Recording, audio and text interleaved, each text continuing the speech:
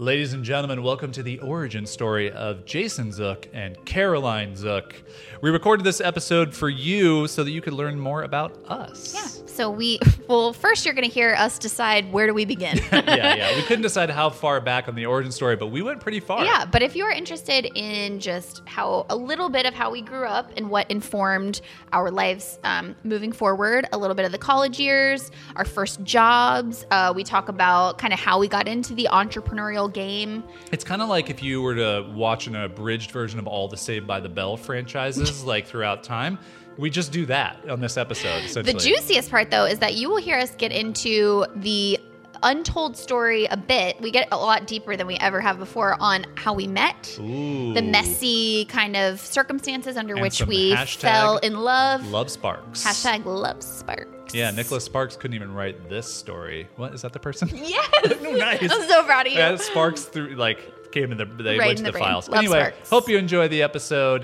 This is our origin story.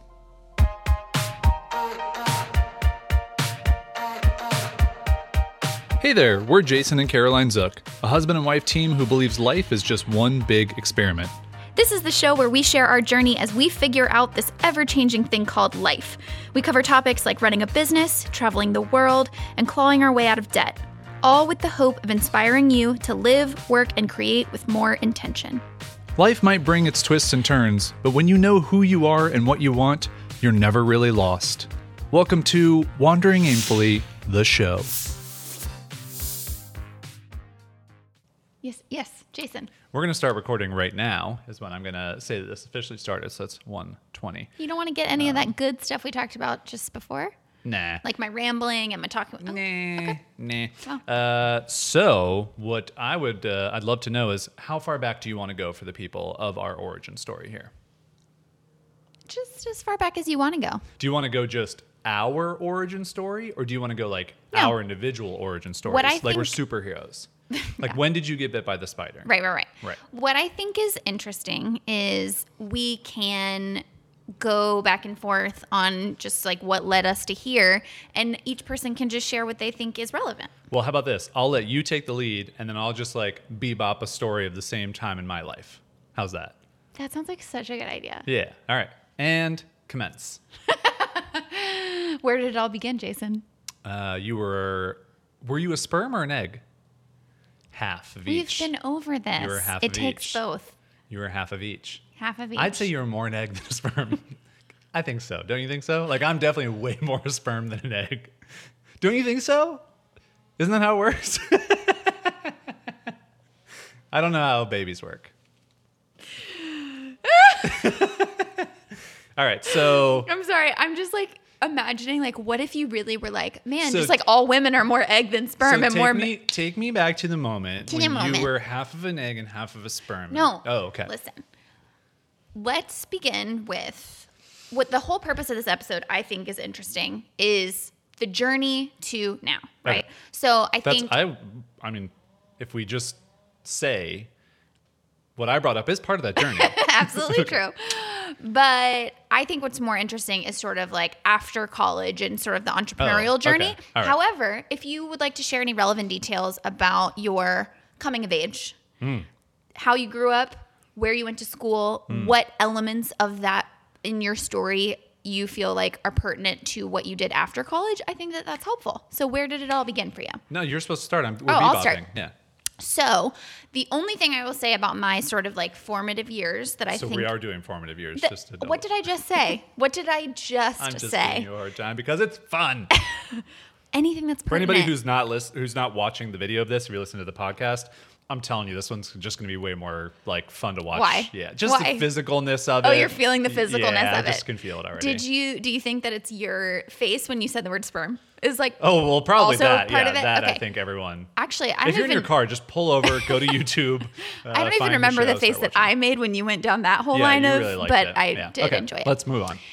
What I was saying is any pertinent details from growing up. So my pertinent details from that time in my life, I think would be. I think we should do a whole episode on childhood where we could fill in that whole gap. I think that's a great idea. It's just fun for everyone else to be a part of too, and they can relive their childhood, and we can have childhood memories together and all that stuff. So let's. And also, you and I, what I think is very funny about it is we are 6.5 years apart or something. 6 years apart. Yeah. So whenever you mention your childhood, like this is always cultural great. landmarks, Here's a perfect one for everybody at home. Nelly's album, Nelly the rapper, his album Country Grammar came out for me when I was a freshman in college. I was in middle school, did not have boobs yet. So you were touching boobs and I was growing them. Oh man, I'm creeped out. Out. If I would have said that, it's by the creepy. way, that's no, different. I know, but it's my body, so I can say it. Okay, cool. Yeah.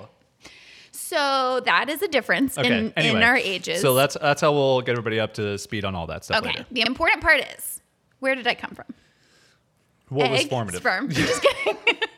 So I had an awesome childhood. I grew up in Florida. I had a very large blended family. So for those of you that don't know, because I've talked about it a bunch, but like my parents were divorced by the time I was like 9 months old. So I always grew up with basically a dad, a mom, and a stepdad. My mom and my stepdad got remarried when I was like 2 or 3. And so I had these new stepbrothers, and my dad eventually got remarried also. So I had other step siblings. And then I had a half sister that was born, another half brother that was born. So there was just like a lot of kids around. And I was always like a super sensitive kid. And I was pretty much the only one like that in my. Would you say that you were maybe more egg than sperm? I would say maybe a little bit more egg than sperm. You guys know how that works. If any doctors are listening to this, we have any doctor listeners just like, wow. And a whole nother episode that's just like Jason Life Explains. Science by Jason and Carol. Yeah.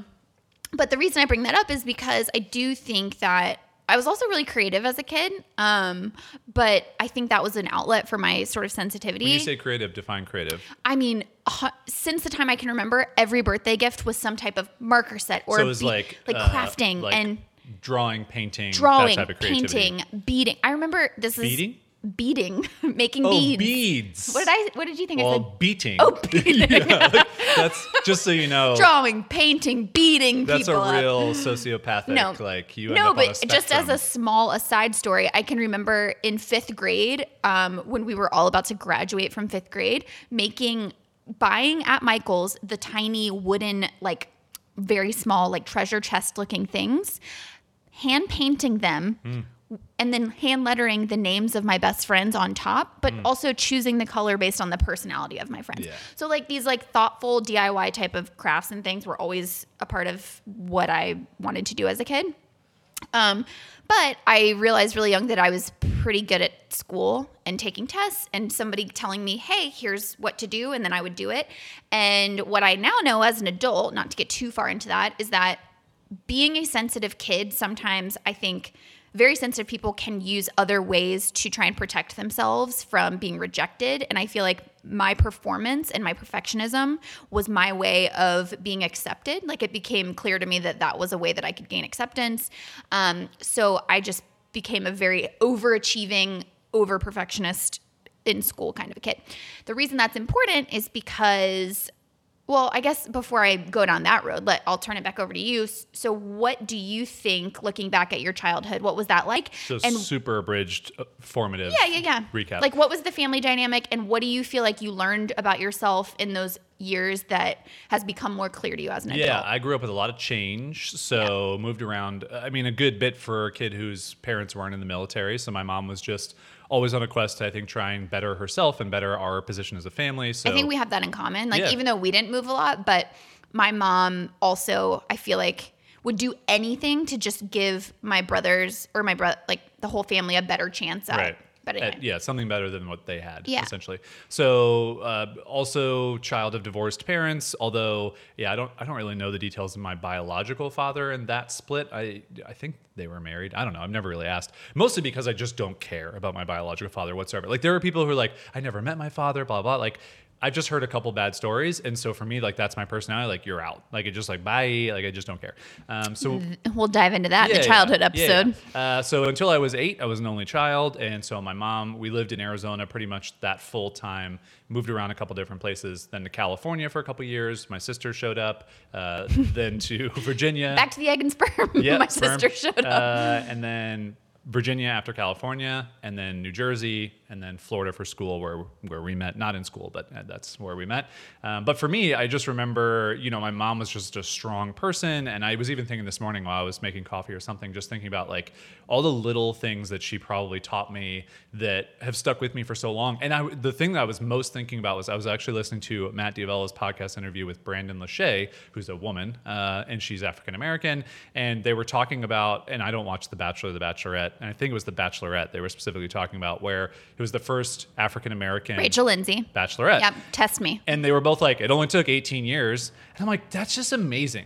I don't even think about those things at all. Like, I don't even think about people as like, not to say like I don't see color, but it's more of just like, I just think of them as people. Like, we're all just people. So I give my mom a lot of credit because that had to have come from her, because otherwise, I mean, where else would it have come from? Yeah. Oh, anyway, man, that opens up a Pandora's box. For sure. But I'm gonna restrain myself and not touch on that topic. Yeah, well, but I know what you're trying to say, which is that your mom instilled in you the value of not, judging other people based on any other characteristics. My mother did the same. And then I think what we also have in common, maybe more for me than you, and I don't know, maybe not, but my mom, I think, just was always like, you can do anything. Like, you could just do whatever you want. I was a creative kid as well. I filled sketchbook after sketchbook, and we found them when we moved. So there's like actual proof of all the sketchbooks I had. And I was probably more an introverted kid. Did a little bit of sports here and there, didn't have a ton of friends, always have just had a couple close friends, and then have just always had a complex of authority. So that's been a thing that's like run rampant through my life. Which is so funny to me, because the contrast in both of us is like, I saw authority as a way to validate myself, and I liked rules because it was super clear cut of how I could succeed, and that made me feel good. You saw rules as like super confining, super like, not I hate like rules. You're just like, what? I don't understand. Rules just don't make sense to me. I mean, exactly. Some rules obviously make sense, but the majority of rules, especially in business stuff, are just such arbitrary, completely made up pieces of bullshit. But I love that about both of our stories, because it, I think, defined a lot of our early years. And that was one thing that when I met you, it was so refreshing to have this very clear, handsome, tall, talented, brooding, this very clear brooding picture of what it looks like to question those rules and question conventions. And I didn't have a lot of people around me up until that point to kind of say, yeah, but what if it doesn't have to be that way? And you were the first person in my life to really live that in like a very deep way. And that totally changed the trajectory of my life. Yeah, it's really interesting. I mean, I give my mom a lot of credit for a lot of things, but I'm not exactly sure she was the one who instilled in me the like question everything thing. I think I just naturally came across that. And I remember like very distinct things. So number one was religion, and that like we were a pretty religious family, but I just didn't get it. Like, it just did not make sense to me. Yeah. And when something fundamentally doesn't make sense in my brain, I can't buy into it. Like, you have to explain it in a way that I can understand. Otherwise, I just am like, I'm out. And I remember that of like conventional ways to save money and invest money was another one. How to operate and run businesses was another one. And then there was something else that you were just saying. Math. But no, just like all these things, like I became very much so like a questioner of all these different things. So yeah. Anyway, I think that catches us up. Formative years. Yeah, I think that it's just interesting. Paints a nice picture of who we are. Who we were. If people have known us for a while, they're probably like, I already knew all of these, or I like could have said all of those things just based on your personalities of like how you grew up. Yeah. But for all the noobs out there, that was to really get you caught up on. Well, yeah, and I did. The one thought that I had during that I wanted to say also is, I think one of the most amazing things that both of our, mostly moms, but like parents did was, it's only moms. It's not this idea of like anything is possible, but because there's an element of practicality to it, but it's this idea of possibilities. I think the best thing you can do as a parent is, like, when you're a kid, you're wide-eyed and you want to believe in all these different possibilities. And I think so many kids get their dreams squashed so early. And so then they learn, oh, I can't dream. There are no possibilities. Like, I have to be practical. And there's a balance, of course. But I think at that age, if you can just, for your kids, give them this sense that, let's start with the possibilities. Let's not count ourselves out right out of the gate, and that you can try things, because my mom did the same thing. And I do think that carries through now, where it's like, okay, if you're willing to work hard enough and believe in yourself, like, you can achieve things that you didn't think were possible, All right, so fast forwarding quite a bit, let's say through college, after college, getting into maybe where our origins as entrepreneurs started. Yeah. Well, did you do anything entrepreneurial as a kid? Never. Me either. Really? I mowed lawns. That's the only thing.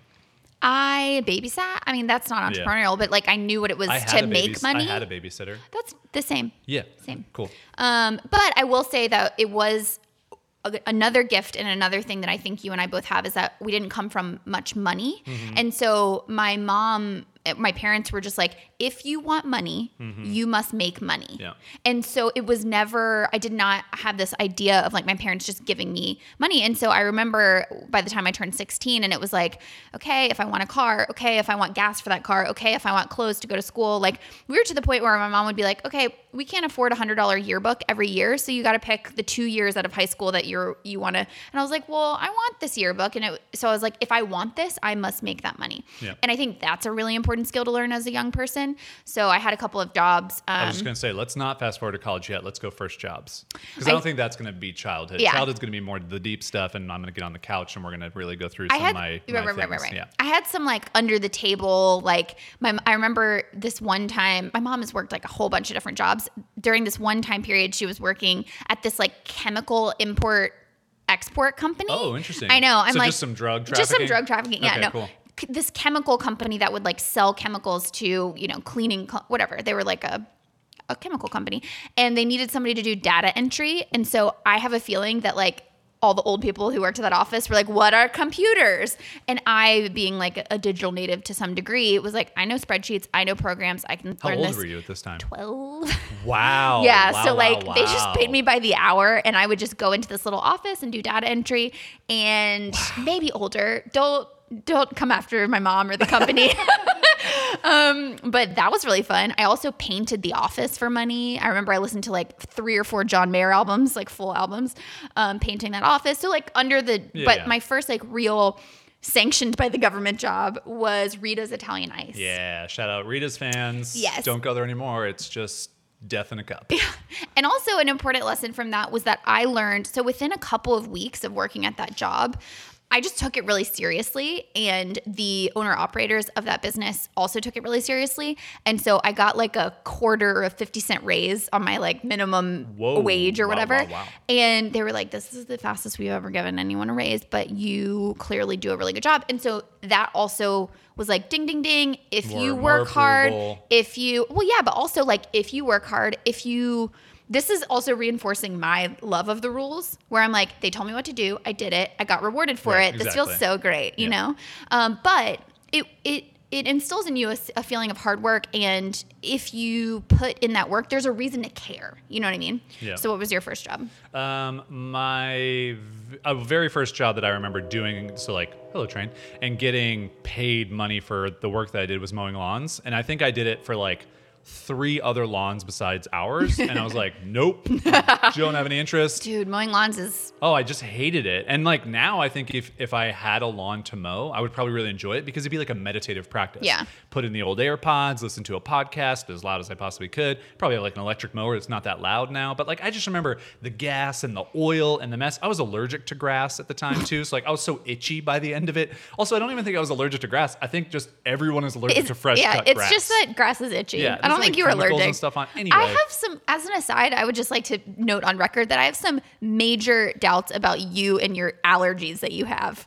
What do you mean? I don't know about this melon allergy you keep saying that you have, but then like you accidentally eat some. I think you just don't like honeydew and cantaloupe. No, I definitely used to eat those things and my lips would swell up. My family can attest to that and actually seeing it happen. But I stopped eating it for like 10 years, so it probably did go away. Yeah, Anywho, probably. Jobs. So first official, I don't even know if it was an official job actually, was pumping gas in New Jersey at a gas station. Which I didn't know was a thing till I met you. Right. So I think New Jersey, Oregon, and a few other states, maybe Washington. Do we know where the origin of this comes from? It's to provide jobs. That's all it is. Wait, what? It's literally a way to provide jobs. So gas stations have gas station attendants. They pump the gas. They get paid a wage to do that. They're literally doing work. It is one of the most hilarious things. Like a bathroom attendant. Yeah. It's one of the most hilarious, like, just messed up, oh, here's a job for somebody. It's like, that job doesn't need to exist. Like, you guys are trying to make jobs. Right, it's inefficiency. It's not a, like, no one's really like providing a service here that's needed. You're just filling like a gap. Anyway, I will say it's an interesting perspective. Even though I don't believe that job should exist, yes, I think that was probably one of the best jobs I could have had as a kid, because I had to talk to people. I had to like converse with them. If I was nice to them, it's kind of a similar thing that I learned. Like I distinctly remember a guy pulled up in a Porsche. It was a slightly older Porsche at the time, and I'm like 15 or 16. And I go to get the gas thing, and like pulls up, rolls, and he's like, "Oh yeah, like a Super or whatever." I'm like, "All right, cool." And I go to the back of the car. The gas tank on a Porsche is in the front because it's a mid-engine car, which means the engine's in the rear, so the gas tank is up front. Had no clue. Knew that. Had no clue. Most people probably had no idea. So I'm just standing like an idiot, and I'm like, oh, I don't know what to do. So I'm all flustered. Yeah. So you have to like deal with those types of situations. Uncomfortability. Like, all these different things, and like people pulling in their car the wrong way. And then I had like everyone paid with cash. There wasn't credit cards at machines when I was 15. This is 21 years ago. So I remember carrying wads of cash and like in my you have pocket. to make change. Well, I had to make change. So that's probably where my quick math skills come from. There's kids walking around with wads of cash. Well, back then, not anymore. I mean, but for sure somebody every could day totally I would rob have like you. $2,000 on me. Oh my God. But I would do drops all the time. Like there's like a little drop that you do. Okay, can I do a drop? But anyway, gas station attendant. And then literally, this is really funny to think about. This was like a little downtown area. If you think about like where we live, or maybe you have a little downtown near you. There's like 3 streets to the downtown. It's like a grid, right? It's like, for a small town. This is not like skyscrapers. Right, this right. is like downtown of a small city. So there's like 3 total streets and then 3 cross streets. Sure. Literally the gas station was on one corner. Complete opposite side was a grocery store. There was an herbal organic grocery store called Mrs. Herb's Good Foods.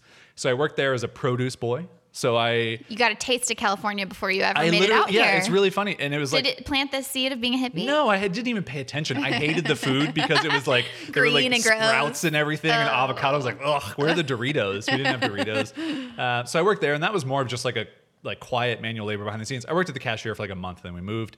And then my other job in that downtown was at a Verizon store selling pagers. Yes. So not cell phones. Cell phones had not come out yet. It was literally beepers.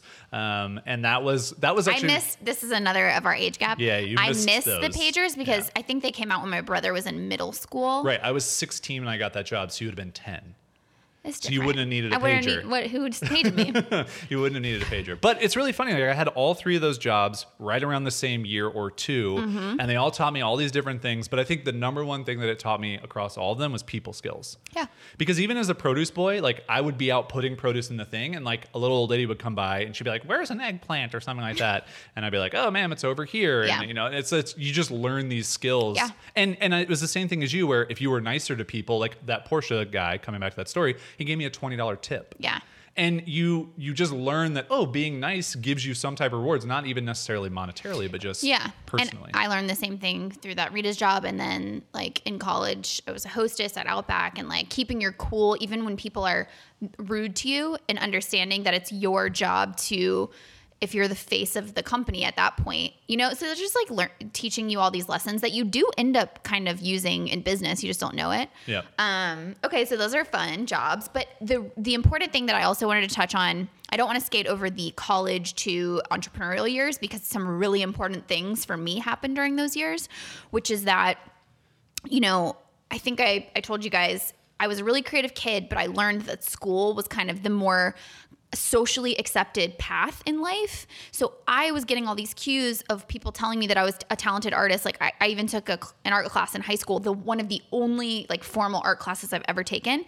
And my teacher, I have all of my old sketchbooks, and she was like, on every page, like, "You're really talented. You have some raw talent. You should look into like, there's a thing called industrial design." Oh yeah. Yeah. She's like, "You need to look into industrial design. I think you'd be really good at it." All these things, like really trying to push me that this is a career, this is a viable path.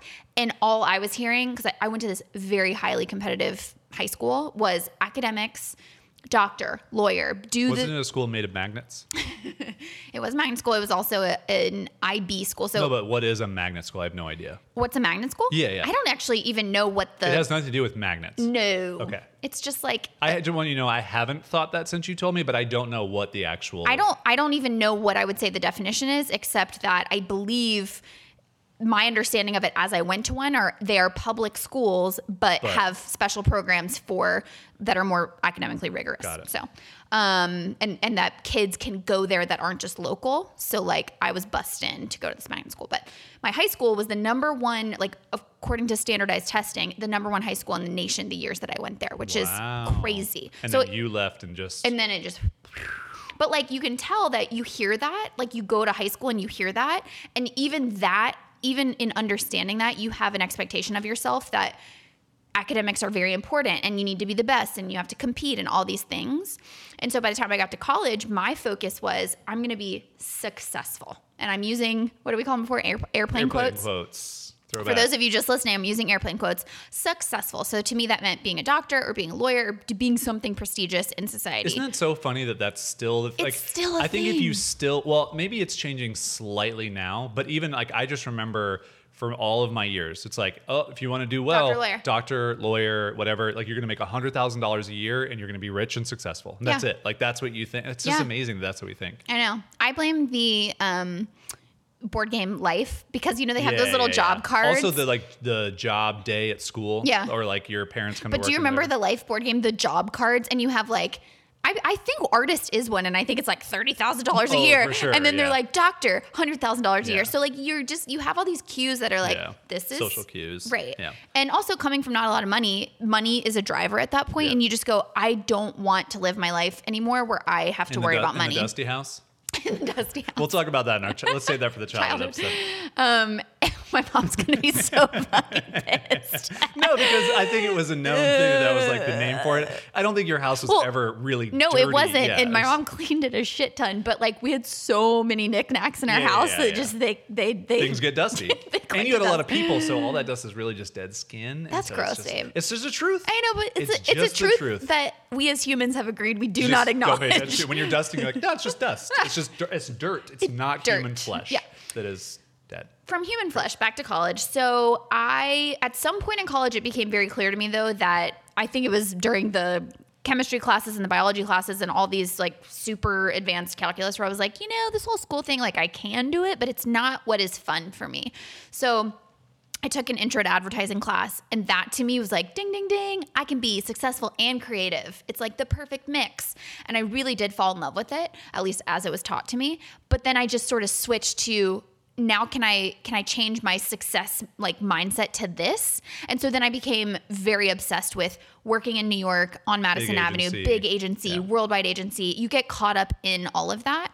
And I went to this internship my final summer before I graduated college, and it was in New York, and it was at an agency. I was one of 6 people chosen in the scholarship program, and I effing hated it. Yeah. I hated it. Yeah. And I spent the whole summer going like, what is wrong with me? A bunch of my friends moved to New York for the summer to have these internships, and they all seemed to be like thriving, and I was not. Faking it. They were faking it till they were making it. Well, I think some of them enjoyed it, but it was not for me. And I really had this sort of like identity reassessment where I had to go, okay, I have this idea of what I think I'm supposed to be.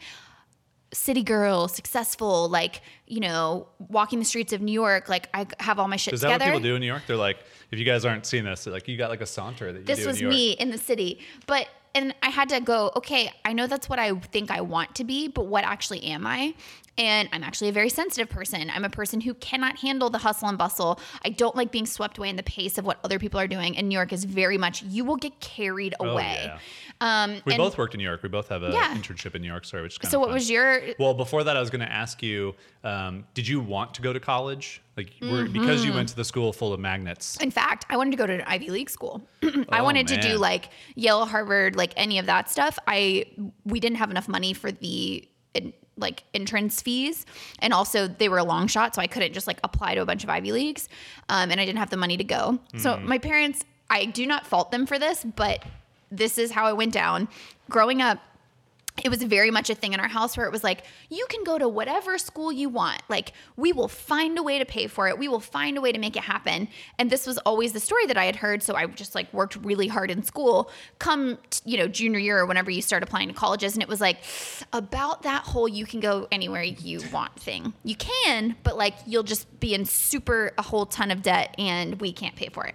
And so I was like, okay, so I had to get practical. I did apply. I know it's not an Ivy League, but my dad went to Duke Law School, so I applied to Duke. I was big. Duke isn't an Ivy League school, huh? No, I think it's called it's not an Ivy League. I'm pretty sure. I don't know. But it's a very good school, obviously. I'm pretty sure. Monica Padman.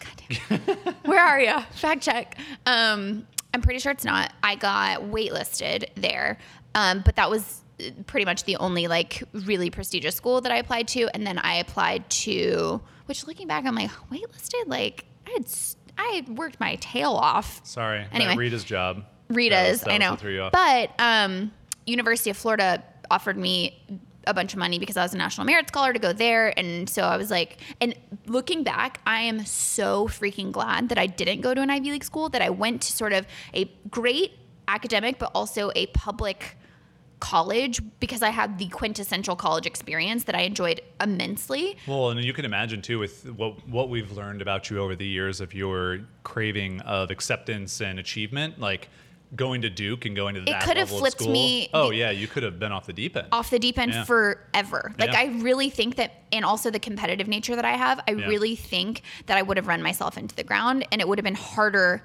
because I would have had more to lose. Like if you go to school like that and you get out and you have $200,000 or whatever in student loans, it would have been so hard for me to go, nope, not going to do advertising. Right. Nope, not going to do doctor. Like I would have just gone for it because I would have felt like I had to. But instead, I didn't feel like I was too far gone. And so after that New York internship, it became clear to me, like, I still went into advertising, but I did not pursue the New York big kind of agency. I ended up, as you know, working at an independent agency in Durham, North Carolina, which I didn't like that job, but I liked the place. I was going to say, so let's pause there. I'll come back and catch everybody up because we'll move forward from first job. Yeah. So I did not want to go to college. Yeah. I had gone to 4 high schools before college. I was really done with school. I just was tired of it. Also, just like I'm not learning anything. Like none of this is going to matter. Like geology and biology. We are so and different math. from school. I'm just like, what is I this loved gonna school. do? I was like, this is so interesting. Like government class. Great. Awesome. We have these 2 parties. This is how it works. Cool. Can I move on? Like you're not teaching me anything. Like,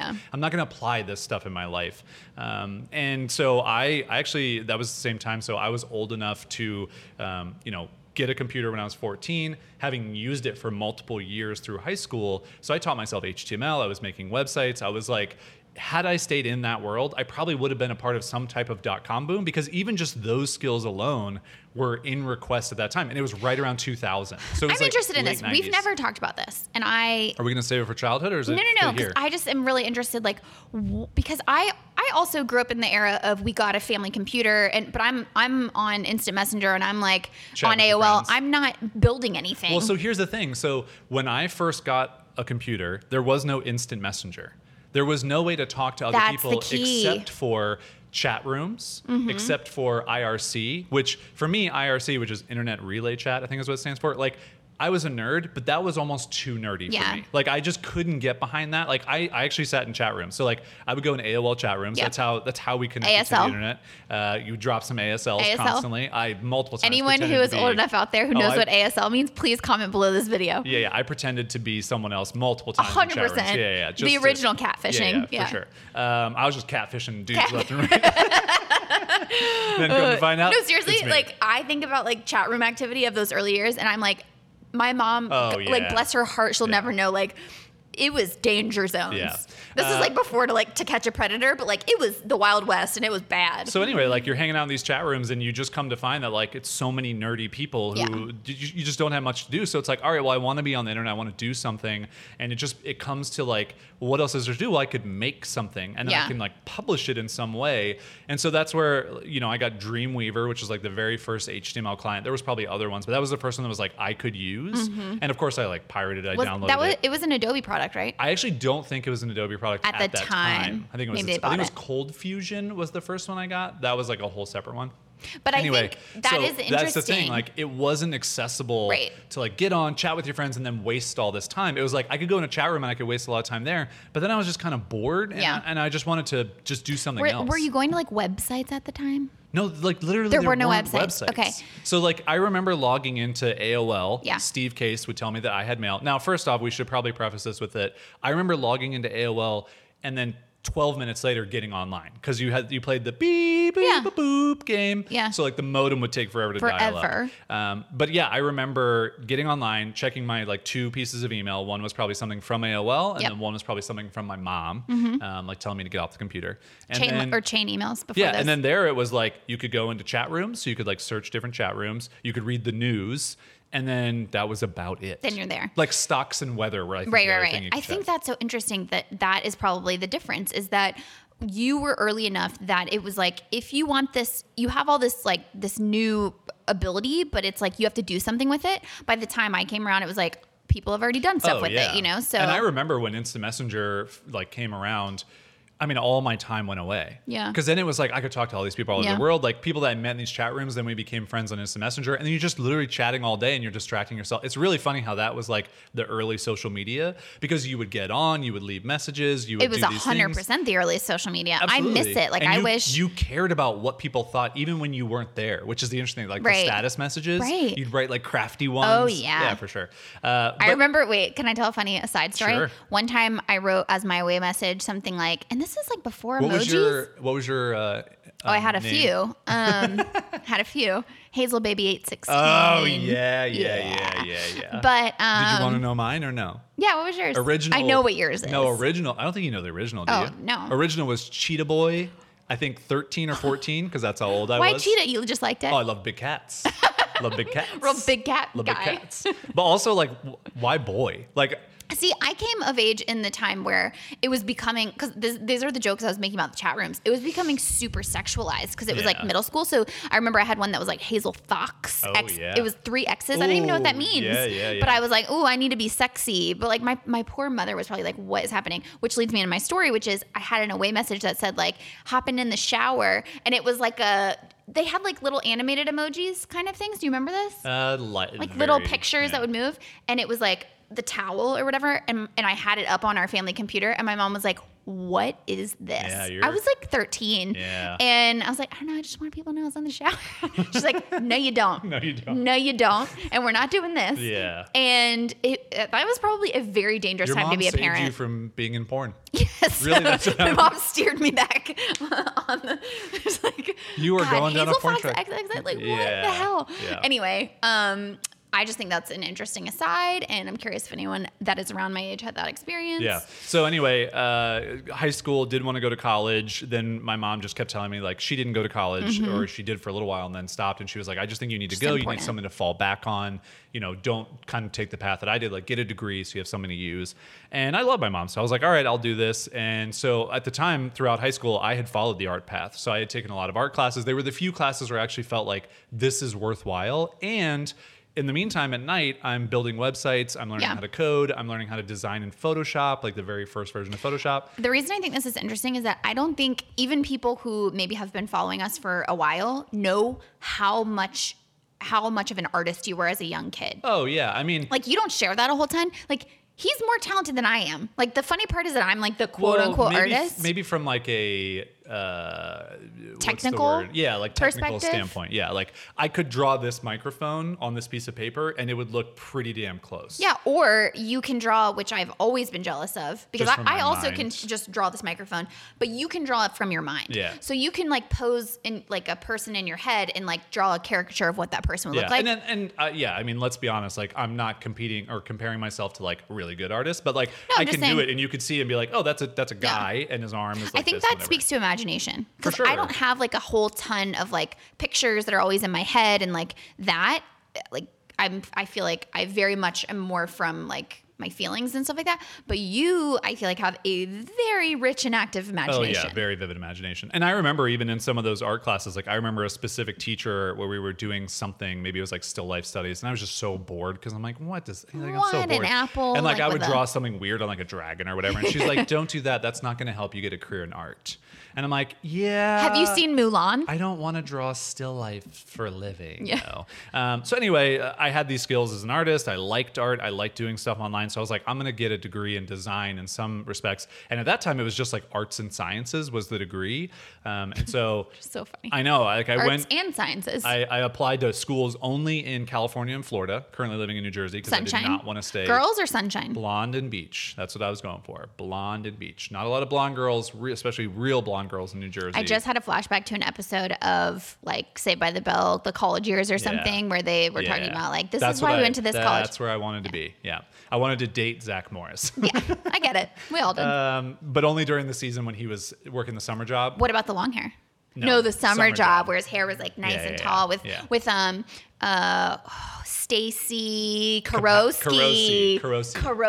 Yeah. Stacy Carosi. Awesome. Good job. That was good teamwork for everybody there. Anyway, so yes, I applied to like 3 schools. I think I got into one, which is in Jacksonville, Florida, and went down and visited. It was close enough to the beach. Looking back now, like it wasn't close to the beach at all. It's pretty close. I mean, it's close like enough. Relatively. From where I lived, like I was so far from the Train. beach. Hello, Train.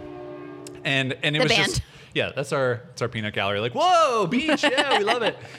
So yeah, I ended up going to school, and I will never forget going to classes and thinking like college is gonna be so different. Like I'm not gonna have to learn all this bullshit, and I get into even an art class, and it was like Professor Ben Stein. Like if you picture like him, that actor, like it was just him. And it was so boring. Bueller. And I just was like, what am I like getting into?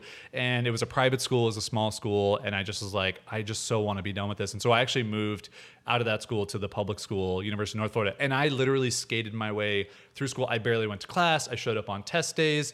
I literally taught a class on Flash animation. Like I went into it going, I'm going to learn Flash animation, even though I'd been teaching it myself like for years.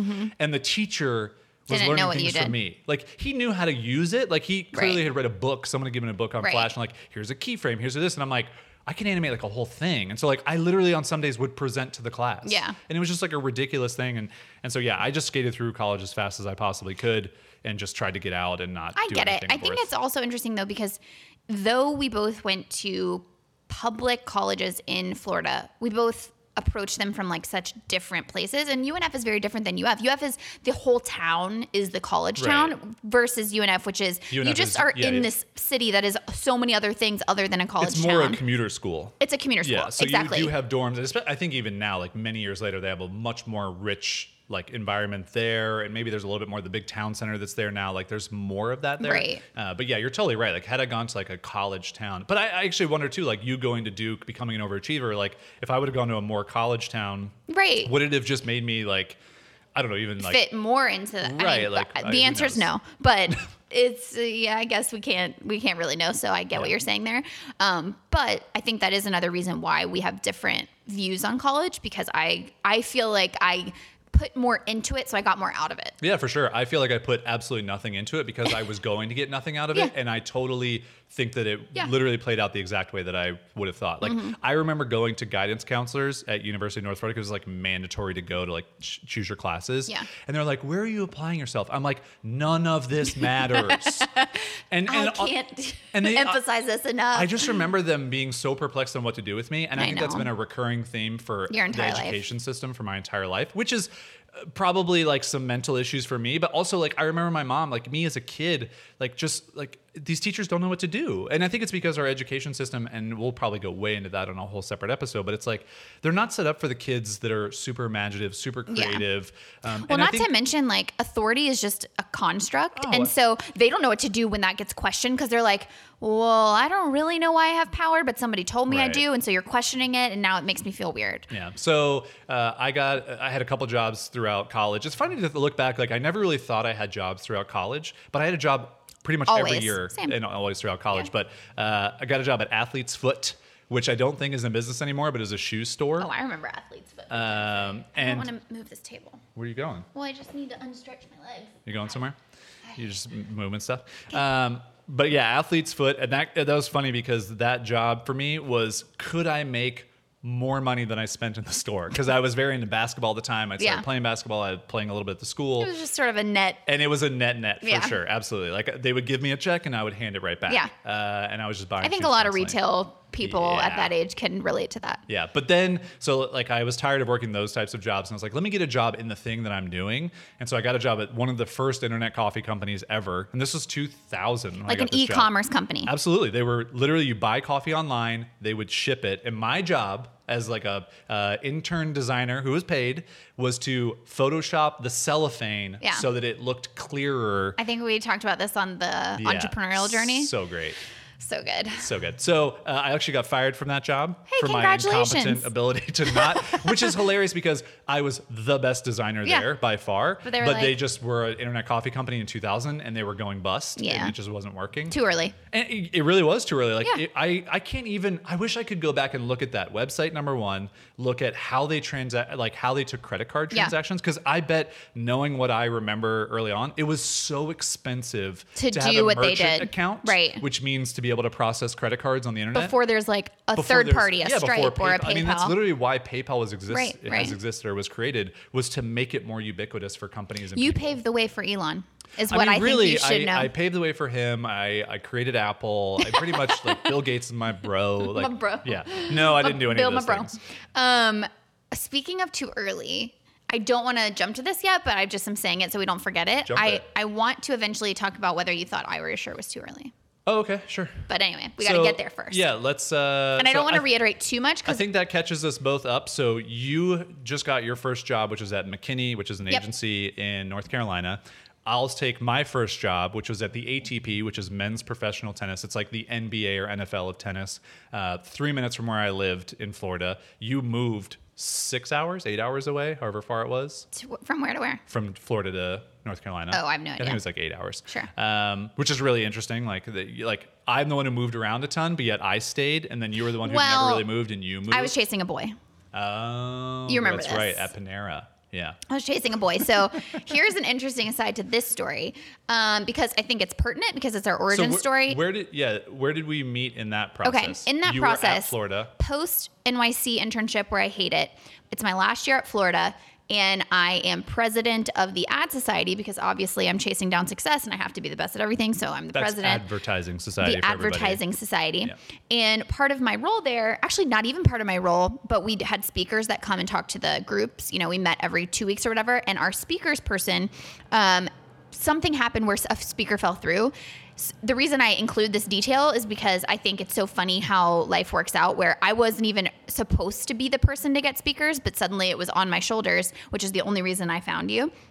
I reached out to a girl that had graduated a year earlier and said, hey, I'm desperate for speakers. Do you know anybody? And she said she was living in Jacksonville at the time, which is about an hour and a half away from college. And she said, I just saw this guy speak here locally and he's super interesting, really engaging, really funny. He has this weird company called I Wear Your Shirt, where he wears t-shirts for companies and promotes them on social media. And I thought, that's pretty cool, innovative advertising thing. That would be a great talk. So I reached out to you via Twitter to try and desperately ask you to come speak to us. You said couldn't possibly make it on such short notice, but I could Skype in for this X amount of money. It was like $500. Yeah. But like you say that now, which of course with further like perspective, I'm like, that's such a measly amount of money for like a speaker. I at the time was like, this guy thinks he's gonna ask this small student club to pay $500. Anyway, talked you down on your price. In the DMs, I slid into your DMs. Yeah. And we had some witty banter, I think. Yeah. But the curveball then is, at the time, I'm dating a guy for about a year. Very much like thought this could be my forever person. He was going to law school in North Carolina. Thought that was going to be my life. That really saved the day. It's just so funny to think like he's a fantastic person, but I would have been a different person in that path of life. Yeah. And not the person that I am now, who I think is the truer version of who I am. So the long story short is you and I, you came to the talk. It was great. Via Skype. Yeah. It was great. We immediately, I think, hit it off in terms of sense of humor, which people can probably see now that was no, not you two. And so we stayed friends and we stayed in touch. And I remember after that meeting, after you did the Skype meeting, what do you think? There's like just some staplers. No, there's like a crow that like is squawking outside the window. No, there's somebody with a nail gun who's, do you hear that? Oh, also? I thought it was like a bird. Anyway, sorry, guys. Sorry, guys. We're okay. Don't worry. It's just real life. You're here with us.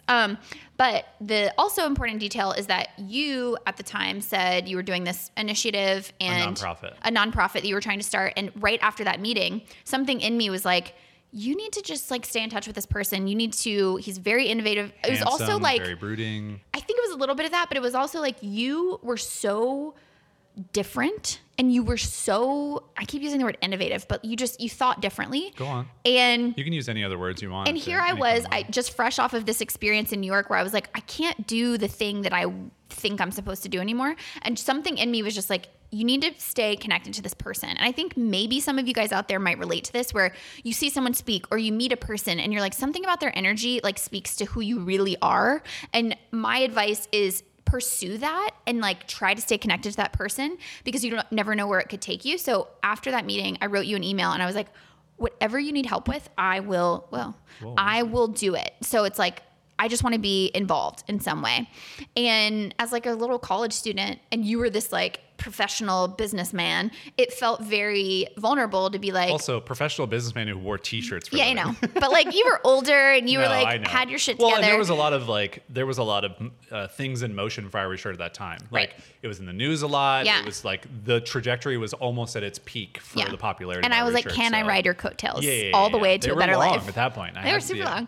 And what I think is interesting at that time, just to like fill a little bit of a gap there, is that at that time, I had already worked for 3.5 years in the 9-to-5 world. Yeah. So I had worked at the ATP. I had been a designer. I had seen what the corporate ladder looked like, especially for a creative person. And I was like, first of all, I hate regular ladders. I want to throw this corporate ladder out the window. But I did have a really great boss. And, and the working environment at that place was solid. Yeah. The thing that wasn't solid was like this beige existence that I lived in. And I've talked about this on so many things, but I just love saying it because I think it's such a fun visual. It's like beige desk chair, beige desk, beige walls, beige computer screen, beige desktop. Literally everything was beige. I think even the carpet was beige. Like it just like you walked into it's not even grayish, which is the new beige. Gray. It wasn't even like modern, clean gray. It was just bleh. And I remember being there and just like feeling like my soul was being sucked out of me. But I had slogged through years of college. I had let this creative kind of energy leave. I had let like the drive to do my own thing where I thought I was going to do that when I was like building websites on the internet and things. And I just had accepted like, oh, well, this is what life is like as an adult. And you talked about that a couple minutes ago when it's like, eventually people talk you out of it or people say things to you and you don't even think that you can do things anymore. And I remember getting stuck in that place and then feeling like I was never going to get out and being very fortunate that I had this boss where we would have long conversations. And I just remember like going in his desk, going in his office, shutting the door. And we would talk about work stuff for like 2 minutes. And he'd be like, all right, what are you going to do after this? Like, you can't stay here. This is not for you. That's amazing. And it was amazing. It like, I give Phil so much credit. Like it was just so empowering to have somebody. And it wasn't even like he had any idea for me. He didn't have any next steps. And it took years for me to finally figure out what to do with all those conversations and then make a move out of there. Yeah. To finally then like start my own thing and do that. But I just wanted to fill that gap. So like, you hadn't started working your job yet. I had already worked my job, then moved on to entrepreneurial stuff, which we can talk about that transition too. But then this is kind of where we are as you finished college and then went to your first job. Right. And so what was interesting about that is you had already started Irish Shirt. And I struggle with like talking too much about it because I do think we touched on it in the episode about our entrepreneurial kind of taking risks and things like that. Mm-hmm. But I do want to get more into what the actual experience was like that has led us to here. But anyway, so we did sort of work together on that nonprofit thing. That didn't end up panning out. didn't go over well. We'll talk about that. A story for another day. Yeah, for sure. That'll be a fun one. I'm actually like really excited to talk about that because I haven't talked about it in years. So. Yeah, I know. So it'd be fun to kind of explore that. But it became very clear to me over the course of us building a friendship in over, I think it was like a couple months. It was like right coming up to when I was graduating. And it started to become more clear to me that I had like a crush on you. Ooh, hold on. I was just going to say, cue the romance music. Can you edit that in? I mean, I don't know, maybe. if you feel like it when you're editing this. Dream sequence. But I don't talk about this a lot because it is not a highlight of my life at all in terms of it was messy. Yeah. It was super messy because I'm in a relationship with a person who I love at that point. You know, now I understand. Not you. Yeah. In another relationship. You want to name them? No, I do Just not. Kidding. No, I do not. Who is a great person but at the same time, I feel these feelings for you that are different than any feelings I've had before. Also, you were in a relationship at the time. Yeah. And I'm like, ooh, this is not good. Mine was for 4 years. Yeah. Yours was 1 year, right? Yeah. And so it was kind of one of these like, oh no type of things. Meanwhile, though, I think at that point I'm still kind of fighting the feelings because I'm like, you're in a relationship, I'm in a relationship, this is never going to work out. It's fine, it's a crush, it'll go away kind of thing. And I almost said auditioning, interviewing for jobs at that point and looking for agencies that are still very reputable, but also more independent, not the big city New York agencies that, you know, I had thought about. So I found this great agency, McKinney, and I wanted to say it was similar to your thing where it's like, I ended up hating the job itself, the things I was doing day in and day out, but I loved going to that office. Yeah. It was a cool office. It was a super cool office. Especially for someone like me where I had worked in a 9-to-5 office. Yeah. And I mean, I was in the creative world, so I knew what agencies were. Like I knew all this stuff. Like it was such an awesome office. Yeah. It was like an old renovated tobacco factory, and it had like beautifully designed the kind of the quintessential like ping pong tables and so much events of the and like Silicon Valley office of what very you Silicon Valley, like work wherever you want, work at the coffee bar, like all these amenities. But I think that's important to note because you find yourself in this job and you in this cool place with these cool people doing these cool things, and you're like, I should like this. Yeah. But even then, if you don't, you don't. If it's not for you, it's not for you. And I saw that very, very early on. But here's where it gets kind of tricky. Interviewed for the job, got the job. They're like, you're going to start on June 1st. Okay, so I interviewed probably early May, right after graduation. They're like, you got the job. It's in the same city basically as this guy that I'm dating in college. I'm moving there to be in the city because we had done long distance for a year. I'm going to start my new life. He's going to go to law school. I'm going to go to the ad agency. My life is perfect. We're going to get married. It's going to be great. Curveball. May happens. I realize all these feelings I have for you. I am now back in Jacksonville because that's where I live. You live in Jacksonville. After college. Yeah. We have lunch a few times, and now this sparks are flying. This crush that I thought was going to go away is like sparks are pyong pyong pyong pyong pyong. Love spark. Again, if you're not watching this on YouTube, you're missing all the great things. And I was really distraught for that entire month because I was just like, what do I do? All signs are pointing to you have this whole path laid out for you ahead of you. You've already decided you have this job in a whole nother state. You have this relationship that you are happy in, but there's this other big question mark that's like... Pretty big question mark.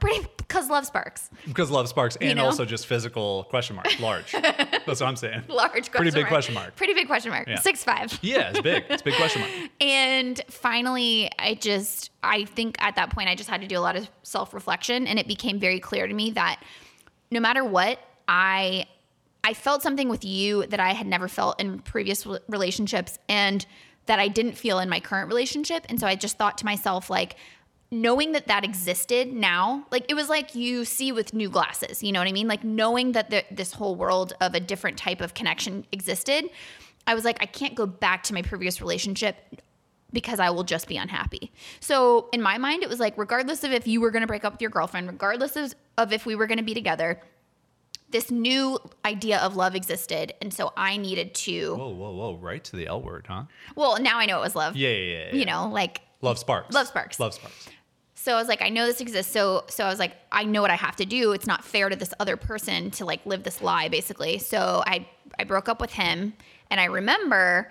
I don't know if you remember this as vividly, but I called you, and I was like, I broke up with... name... I'm not asking you to break up with your girlfriend. Name. Ooh, same letter. Did you catch that?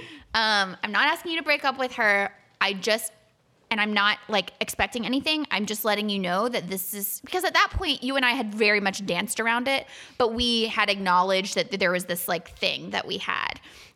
Which again, it was very messy and muddy because I know that means that I was in a relationship while also sending you signals that You're sending me love sparks. Love sparks. And that is not a thing that I recommend to anyone, but... It's also not who we are. Like, I think... Well, it's not. Yeah, I think for some people, it's a lot easier to not be unfaithful, but it's more like to see other opportunities in relationships. Right. And I don't think that doesn't come naturally for us at all. Which is why I think it was as powerful as it was, because you and I were both like, we don't just... Like, when I'm with you, when I'm with any person, I don't see other people. Like, I'm not naturally attracted to other people. So that was Unless like... it's like a really fit woman. Yeah. For you. Yeah, no, that's my type. Yeah. If she's got those shoulder muscles, I'm like, damn, can I get that number? But that's okay. That's territory we can deal with. That's why well, I was going to say, can I tell my side of that? I would love to hear your side of the story. So I think what's really interesting, because we've talked about this, you know, over the years, but we've never sat down and talked about like leading all the way up to it and all these things. So I remember I did the talk at UF, the Skype sesh. That's also where I met Burton Homan, the orange shirt guy, which was really fun. Way to give Bert a shout out. Because Bert's awesome. He was an intern for I Wear Your Shirt. He was just such a good kid. Well, he's a man now. But for sure. That's why I say he was a good kid. Yeah, now he's a man. But I remember one of my first things, and I said this when Still Motion came and did the little short film on me and /us. But that like, when you popped on Skype, because it was the first time I'd seen your face, not in just a little avatar. Like, I was like, wow, she's really pretty. Ooh, the old avatar to the full screen experience. But it was like, your face was also too close to the screen. So it was also a little bit endearing. And like, you were comfortable enough with yourself. Like, you didn't care. Yeah. And the person that I was dating at the time wasn't necessarily like that. And so I just remember also in our first conversations, like, there was so much more humor. There was so much more of a connection there. And I'd never really had that in a relationship before. And humor was always something that I just came naturally to. Like, I was always the jokester in the family. Like, I always broke tension with humor. And I just, grew up loving all like comedies and things like that. But anyway, so, that was like my first little love spark that I had. I was like, pyong, like, whoa, that's interesting. Hadn't felt that way. And head tilt. And I had been in this relationship for 4 years, and I was very much like mid-20s at the time. My girlfriend at the time was in college. Like, I was going to visit her in college. And it wasn't that I didn't see us being together forever, but it was almost like the same thing with the job where it's like, well, this is it, I guess. She's a great person, super nice person, but it was like, I just like, there's not, and I think from both sides, like, I think actually she would even probably say the same thing. Like, I was just too different for her. Mm-hmm. Like, I made her uncomfortable when I Wear Your Shirt stuff started. She just really didn't like it. It didn't really resonate with her. So, these things are happening. This phone call comes when you told me that you broke up with your person. And I just remember thinking like, shit, I should break up with my person now too. Well, that's not what you said. No, for sure. If you thought that, no. I remember so distinctly, you said, well, I hope you don't expect me to break up with absolutely. insert name, because I'm not going to, and I actually respect you so much for this. You said, because I'm not just going to throw away a 4-year relationship, like, over this. Right. And it was really hard to hear, but in a weird way, like, I respected it. I was like, well, I'm actually kind of glad that you aren't just going to like dump this relationship that you've had, and that you're going to really sort through your feelings. But again, from my side, at that point, I was so resigned that it was like, if it wasn't you, I was going to go find that feeling somewhere else, because now I knew it existed. Yeah. So anyway, that's my interjection. And even in between that call in May and like the conversations before that, like, I remember you calling me, like, I would travel and go do things. Like, I distinctly remember being in a hotel in Chicago, and I think you were interviewing for the jobs. I was calling you for advice. Yeah. And I was giving the older mentor. I was giving lots of advice on the call.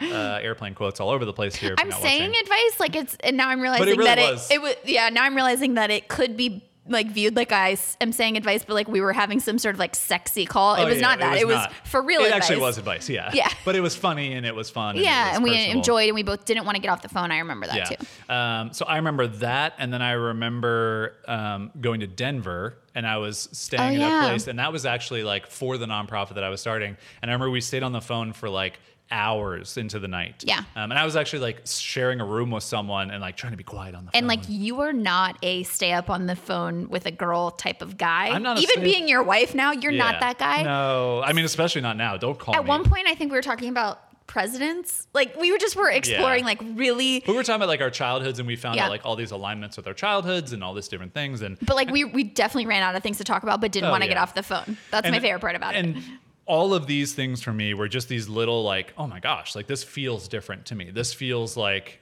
not even just butterflies of a new relationship. Like, this feels like a deeper connection with someone that I haven't had. And I think, truth being told, it's just hard to have that when you're in a relationship in college. Like, I think it's really hard for two people in college to understand who they are, what they like, what they're doing. So because I was years removed from college and you were in college, but you were like an old soul. It's true. And so I think we just like had this alignment. And so anyway, you called me in May. In my thoughts, I'm like, well, I got to break up with my girlfriend now too, because like I see the potential of this. And I remember hanging up the phone and, probably having these conflicting thoughts of what I told you, but what I thought, and then just going like, I got to do it. And then breaking up with my girlfriend, which was, I realized at that point, like this is one of those moments where I realized I'm a good person, and then I did care, because even though I don't think the way that we, especially like me, handled the relationship, the ending of the relationship with my girlfriend, like I was so upset that I had to make her feel bad. Yeah, totally. Like I remember I was like, I cried after telling her, like she left, like I felt bad. I went to the beach and like sat by myself and was like weeping on the sand by the ocean, just being like, why did I do this to her? You know, like that type of thing, because I just genuinely felt bad. It's still one of the things that like it's hard to say regret, but in my life, I am regretful of how it unfolded, because I know that it hurt so badly for that person. But is there a better way it could have happened? Like, that's what I think about. Exactly. Yeah. And it's like that, I think, is the paradox of like living your truth and living your life as I would say your most vibrant life. But it's like, you are going to have really hard conversations. Yeah. You are going to have to make choices that you don't want to make. You're not going to do it right all the time. But ultimately, like, what was I going to do? Live an entire life not to hurt a person's feelings? That's what a lot of people do, unfortunately. I know. And and you and I are so right for each other. And we met at the shittiest time, but like I am so glad had the wherewithal to go through what we had to go through in order to be together. Well, and I think even going back, not to cut you off, this also is a testament to our mothers, who they got out of relationships, whether it took them a long time, whether it wasn't a great circumstance or whatever, but like they didn't stay and force a relationship forever that they didn't want to actually be in. And so I think we both had that. And so, you know, I never thought about that, but you and I both, we don't have models of parents who were just sticking it out. Yeah, no, for sure. And I you know, even my grandmother, like, you know, she had a second husband who was my grandfather, and he had a wife that I didn't even know about. Or, you know, like they told me, but wait a second. Yeah, like I found this out many years later. I also found that out at a dinner table conversation that I didn't know. Yeah. Anyway, so this is like the super long, detailed version of how kind of we came together. No, I'm going to keep going. Yeah, I'm going to finish it out. So then, so I tell you. Oh, that was a little bit of a cliffhanger, wasn't it? Sorry, everybody at home. I tell you, and you're like, well, I hope you don't expect me to just, you know, break up with my girlfriend. And then I'll never forget. So I'm like, shit. Actually, in my head, I'm thinking back. In my head, I thought he's going to, but he's not going to do it right away. I went to dinner with Matt and my brother Matt. Yeah. Oh, sorry, guys. You gotta let people know. Sorry, I was thinking his girlfriend at the time. Damon, or? And we went to dinner, and I saw you called on my phone, and we had already eaten dinner, and so I was like, I'm gonna step outside to take this, you guys. And I was in the parking lot of this restaurant. Do you have a flip phone at the time, by the way? Yes. Do you remember? Yes. Nice. And you were like, I did it. I broke over there. And it was like a couple hours later after. And I was like, okay, cool. So we're doing this then. It would have been funnier if you'd have been like, cool, good luck, man. Cool. No, I decided to get back with it. But anyway, so at that point, I was leaving for North Carolina, the job that I had chosen for the now ex-boyfriend, in a few days. And so we had our first date the next day. So where was our first date? Do you remember? Yeah, I don't remember the name. No, that's here. But the Italian place by your house. Was that our first date? Yes. Are you kidding me? What did you think our first date was? I thought our first date. You're gonna say Angie's. Yeah. No, we weren't dating. Oh, that was just a friend date. That felt like the first date. Angie's was a like super local surf shop, sub shop type place. That was when we got lunch when we were still with our people, and that was when we were both like, scandalous. Don't do that. So our first date was Pepe's. Is that what it was called? No. The Italian place by your house, the one by the ABC Liquor. What's that place called? Cafe Andiamo. Cafe Andiamo. Got it. Yeah. See, I never think of that, which is kind of fancy. Place, by the way. Like, I don't know why. Andiamo is an Italian word. Totally agriturismo. I get it. Like, I'm fluent in Italian. I'm a very Italian person. I became Italian last year. Are you sure it's Andiamo? Because Andiamo in Italian means let's go. Yeah, it's Cafe Andiamo. Yeah. Cafe, let's go. Cafe, let's go. Now I do remember. So that was the next day. Okay, that was the day after. We went to dinner, and it was great. And then I was like, well, what are we going to do? Because in a couple days, I'm leaving to go to North Carolina. And we did long distance for 6 months. And your mom moved you. My mom moved me. She drove me up. And I will also never forget that the first weekend that I was in Durham by myself, for the first time my mom had left, you flew up to see me and you stayed with me. I was just rich. You were so rich. But also, I had just it was such a confirmation of, okay, I've done this whole thing. I've basically blown up my whole life. And I'm now living in the same city as this guy that's now my ex-boyfriend, and I feel terrible and it's awful. And I want to give, I really did want to give that relationship the time and respect it deserved. But at the same time, the connection that we had was so Love sparks. Love sparks. You can't fight the love sparks. If you get love sparks, you can't fight them. And you flew to come see me that first weekend. And I was like, oh my God, I think this can actually work. And it did. Yeah. Yeah. And I slept in that roach-infested place that you rented. It was and so I bad. took a shower in that horrible ew. bathroom. This is a clawfoot tub. I'm going to describe this for everybody at home. This is a clawfoot tub. Imagine that, white, old. It was basically a circle. It wasn't even rectangular. It was like a circle. It was butted up against the wall. It wasn't circle because remember, your shoulders couldn't fit. I know. Oh, I guess it was in circle. You're right. Okay, so it's fine. It was a regular clawfoot tub. Butted up against a wall, not like a shower wall, just a wall with Just a drywall. wall. There's a shower spigot sticking out of the drywall that pointed over the tub. And then there's just a circle of plastic. Yeah, on the long side. So the spigot is not coming towards Not the front of the tub. It's just on one of the sides. So the plastic is encircling a shower curtain. I get in, and in no way can I stand where plastic isn't Not touching you. Even if I stood sideways, it would touch my back. And the water pressure is awful, so it's just spitting at your chest. Yeah. It was so bad. That was such a great place. Anyway. Really, the romance was set. I know. The bar was high. But okay, so that brings us to us getting together. Yeah. At that point, we're doing long distance. You're coming to fly and see me when you can. I'm going to fly and see you when you do like fun speaking gig things. I think the combination of me hating what I was doing at my job, but also the long distance, I'm sure had something to do with it. And I just was so unhappy. Yeah, I remember having conversations with you where like you were just crying on your way home from work just because you were so miserable, and you're like, is this what I'm going to be stuck doing forever? Like, this is what I dreamed of doing, and I'm literally in spreadsheets again, like when I was 12 in that sweatshop that I was working in. It was that, and it was also like the pressure of it. Like at one point, by the end of that job, I'm 6 months into this job. I'm 21 years old, and there's this weird project for one of our clients that nobody wanted to take on. So they had me media planning a $250,000 budget, which was nothing compared to, which I'm sure is why they're like, give it to the new girl.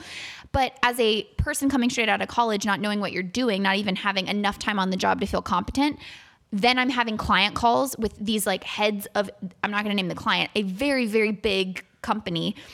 And I'm trying to convince them of why I've planned their $250,000 in the way that I have. It was not even a sink or swim situation. It was a doom to sink situation. Yeah. And I hated the pressure. Sink or sink. Sink or sink. Well, I mean, the irony of it is like I did fine, like obviously, but it felt like I was sinking because I'm an overachiever. But I hated that pressure, and I hated not being with you, and I hated that I didn't feel creative.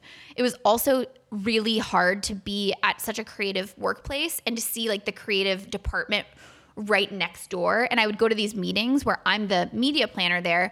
They're presenting their creative work. I have all these ideas about what it could be, what it should be, some funny like things. By the end of my time there, they had started to pick up on it. So I was getting called into like brainstorms, but it was too little too late. And I just didn't feel good at that point. So I quit.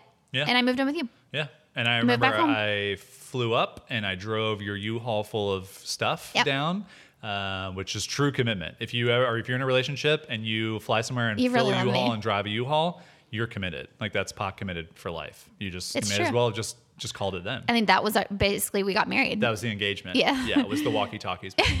I think we talked about that in the wrist episode. We talked kind of like from this part forward. I think we picked up on a lot of those things. But I think that's kind of like our origin story getting up to you starting to work for... Yeah, well, you got a job in Jacksonville. That didn't work out. You started working for my business. I Wear Your Shirt kind of fizzled out. I think the only other part of the... origin story stuff is really just... At what point did you feel like corporate America wasn't for you?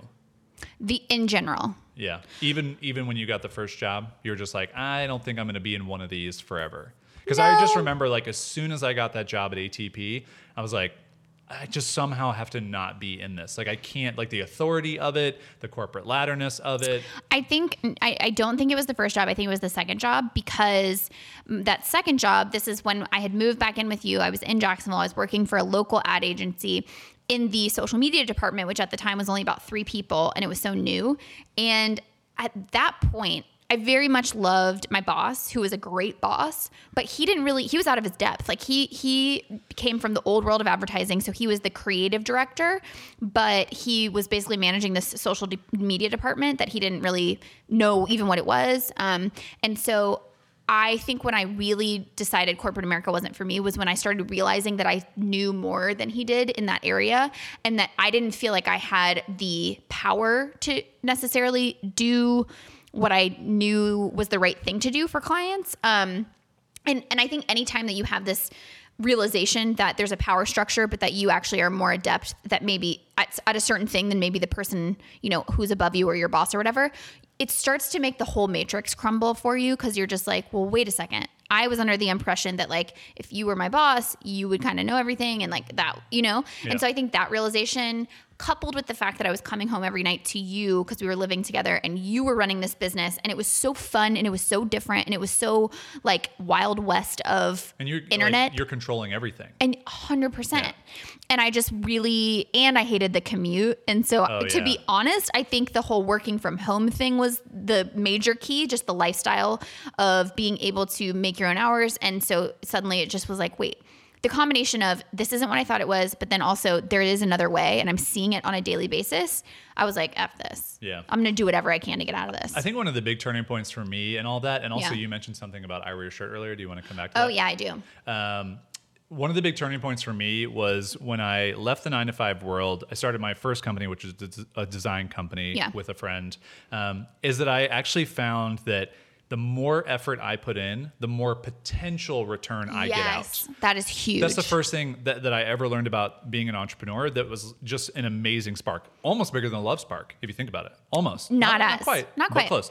That was huge. Because like I remember working at that 9-to-5 job, and like I would kill myself to design these things that were so unique and do all this stuff, and no one really cared. They just wanted the thing to be done, and that was it. And like there was no reward for it. Not to mention, when you're in a position and you have a salary, it feels like if you think of it like a bucket. Like if you put all this effort into this bucket, it tops off. Like you can't, the bucket doesn't get bigger. You don't get more water that you're like, so all this effort you're putting in has a cap to it. That's what a salary felt like, versus, because that was huge for me, the idea of entrepreneurship and the fact that you have an impact, and also your potential spoils are like, I keep saying like inversely related to, but no, equal to the effort that you are willing to put into it. And that is so empowering. And for like control freaks like us, that is so what we need to hear, because it's the most frustrating thing when you are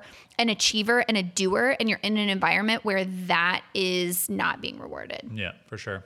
Do we want to touch on any of the stuff leading up to I Wear Your Shirt? I want to talk about I Wear Your Shirt for a chunk of time, because that was really both of our, in different ways, like entrepreneurial coming of age era, right? Yeah, Would you agree with that? Well, I think Thought and Theory was mine. Well, no. I think Thought and Theory was great for a lot of reasons. That was your first business, like no doubt. That was your first understanding how business works.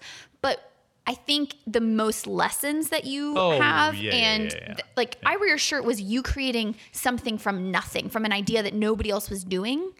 And it was my first foray into, nobody's going to tell you what your job description is. Nobody's going to tell you what this company needs. You have to wake up every day and decide how you're going to make an impact. So I would love to hear from both of our perspectives what that era was like. So we're talking, for you, it was like 2008 to 2013. For me, it was 2011 to 2013. Okay. So for me, the idea of I Wear Your Shirt came about from clients that we had at a design firm, and many people have probably heard me say this already, so but some haven't. I'll go quickly. And then they kept asking about Facebook and Twitter and all these other things, and this is 2008. So Facebook had just gone like open platform where you didn't have to have a college email address to join. Twitter was very fledgling, pun intended, because of the bird.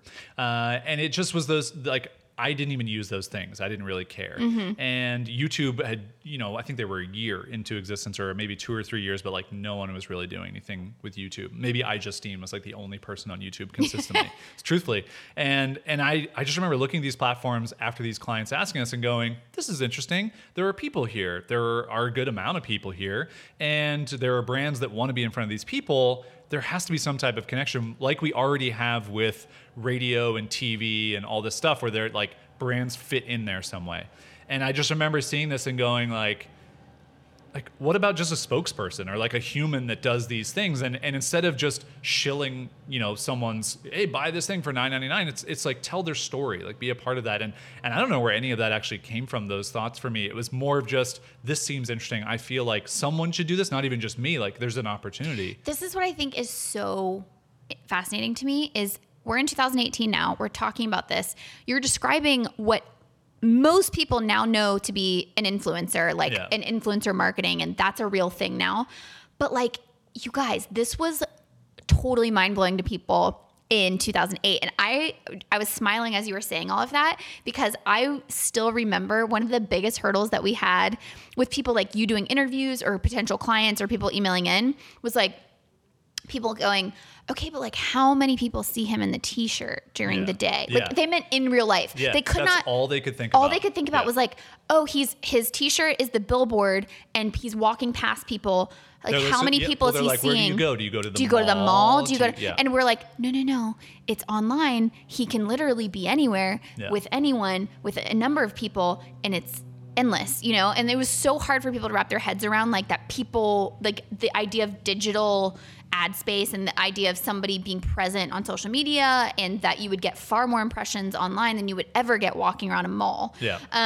But I'm laughing because it's like, of course we know that now. Of course we know YouTubers are things. Well, and I'll even say like, I had those thoughts, but I didn't know how to make it happen. Like I didn't know that it would happen. I just thought it could. And I've talked about it in so many other places. So if you want like the full I Wear Your Shirt story, you can probably find it in many places. Even on Wandering Aimfully's site /I Wear Your Shirt, I have some audio that I talk about like the very beginning. So like how the website got started and all those things, first clients. But I remember my brain shifted from that exact thought of like how many people will see it. I did my first Ustream show, which was a live streaming platform. And Ustream was very young at the time, but they had a lot of attention, and they put me on the homepage. And this was like the first time that I had like gotten some notoriety or some visibility. And I remember finishing up that show, and I think like 5,000 people had watched. And you were like, when I looked, and I was like, this is what I'm thinking. Like, this is what I believed could happen, and it actually does. Like, people can see this, and I don't have to go anywhere. I'm in my home. I turned on a camera on my laptop, and I talked to a bunch of strangers. And now, of course, you have like the daily vloggers, the Casey Neistat's of the world, and there's 300,000 views on one video within minutes. Yeah, and it's amazing to think back, like looking at I Wear Your Shirt, and just like it's not to say that I was the first person to see that, but I think I was just one of the few people who went like, hey, there's also a business opportunity here. Right. It's not just I can be famous or I can build a brand, because I don't even think people were thinking about that at the time. They're just like, I can just be a person and I'm interesting. I actually saw it as a business opportunity where brands want to be in this place and they want to reach these people. Well, that's what I think is so interesting though about the whole, do you think it was too early conversation, is that the way that it has gone in terms of seeping into public opinion is that you have all these people who were creating just for the sake of, I think I'm interesting, I want to share content, I'm a creator, I'm expressing myself. Then brands see the opportunity of these people are attracting large audiences, we can get our brands in front of them. And excuse me, but we can tell them what happened, right? Yeah. You almost died. I choked on my own spit and I choked and I almost died. I'll leave like a little bit of the choking just as like a cliffhanger, but then I'll bring it back in and we'll just see. Maybe the part where I said I'm dying, but I am alive. Okay, so what I think is interesting about that is that's how it's kind of gone, but you just cut straight to the business opportunity. You were just like, hey, brands. Well, yeah. I don't even have an audience yet, but I'm going to, and this is going to be interesting. So that's why I think having the first business was so important, because I saw, hey, if I spend time, if I do things, I can make money and I can like have this value exchange, and that's how business works. Right. I did not want to just flip on a camera and sit around and then hope that something would happen. Right. I mean, you can, maybe it's even harder now. A couple of years ago, it would have been very easy to do that, and like, you're new, you're exciting, you have a personality, brands want to get behind it. It's really easy. Maybe even now you could still do that, and it's fine if you're a really like strong personality that's different. But in 2008, I mean, it's kind of weird to convince people to do that. And and so, do I think that it was too early? It's a really hard question to answer, because I think in some respects, it was very much at the perfect time, because it was right after the recession. So a lot of people even told me, they're like, hey, we're cutting all of our ad budgets everywhere else. So we need stuff that stands out. We need stuff that's new. And that's that was actually the interesting thing about it, is the way that you priced it. It was very affordable. Right. And it's still like, I mean, it was the perfect pricing model, economically speaking, for you, because you made a good wage doing it, but then also brands. So if you don't know, so originally the pricing structure for Irish Shirt was going to be $100 per day. And I was going to wear a shirt every single day in 2009, starting on January 1st, ending December 31st, and I was going to make $36,000. And then I ran that math in my head, and I was like, wait, I'm making $20,000 less than I did at my and you're working every day. And I'm working every single day. So this doesn't work. And I remember having a conversation with a guy named Chris and he was an angel investor at the time. He just found me on Twitter, and I'd just been tweeting and sharing things that I was doing and getting ready to do this Irish Shirt project. And we hopped on a call, and he just kind of talked me through some of the things. And he was like, I really, there's got to be something interesting with the pricing, because it's just like the $100 doesn't do anything for anybody. And didn't he say like, nobody, you're going to be a nobody at the beginning of the year. Yeah. And so can you have the price kind of go along if you start to accrue popularity that like grows with you? And so through that conversation, another couple of conversations, that's where the $1 on the first day, $2 on the second. So basically the face value of the year, what day of the year was how much it was. So January 31st, it was $31. December 31st, $365. And yeah, it was very hard to explain the pricing structure to people. Still is. It's hard to, people didn't really get it. But when they saw the calendar, which is how people could visualize it, they went, oh, I get it. I can pick the day, and yeah, it makes sense later on in the year. And when you add that up, it's worth $66,795, which, by the way, I did in a Excel sheet, starting with 1, typing all the way to 365, and then selecting them all. There's a formula for this, which I've now learned that I can use, which I still don't know how to use. And you don't care to use, but no. Anyway, but back to your question, I think Irish Shirt was the perfect time. But it also probably could have been better a couple years later. But then you don't know if someone else would have had a similar thought and done it before you. So it's really difficult. I know it's a weird question, but I guess what I'm really getting to is now when you see these influencers that can make so much money out of just doing like an ad in their photo or whatever. Am I just mad? Well, is there ever? And I know the answer, but like for me, there's still some type of a seed of where I go, God, Chase knew this was coming. Yeah. He I mean, I look at it like any of the people who like had the first version of X, and then someone came along and did it better. And I will say that I think that was one of the mistakes that I made with Irish Shirt, as I went from guy being himself, talking about the shirt, his day, kind of more vlog before a vlog was a thing. Yeah. To like, I'm making a commercial to try and tell a story or do something funny, like more of a skit. And had I stayed with, I think, the vlog thing, I just would have been, like, not to say I would have been Casey Neistat, but like I would have been the first version of that or one of the first versions of that. And it probably would have been a whole different trajectory. Yeah. But what's so interesting, so even as I'm saying that, what's so interesting about that is that I think knowing what we know now, we would never want that for ourselves. Well, yeah. I mean, because it puts there's so by much, monetizing your whole life and your personality, it puts so much pressure on you to be that. Like even you had talked about like when people are paying you money and you have a bad day, like you couldn't be sick because that person that company had paid for that day. And so just because of the timing of it, you weren't going to give them a less than stellar end result.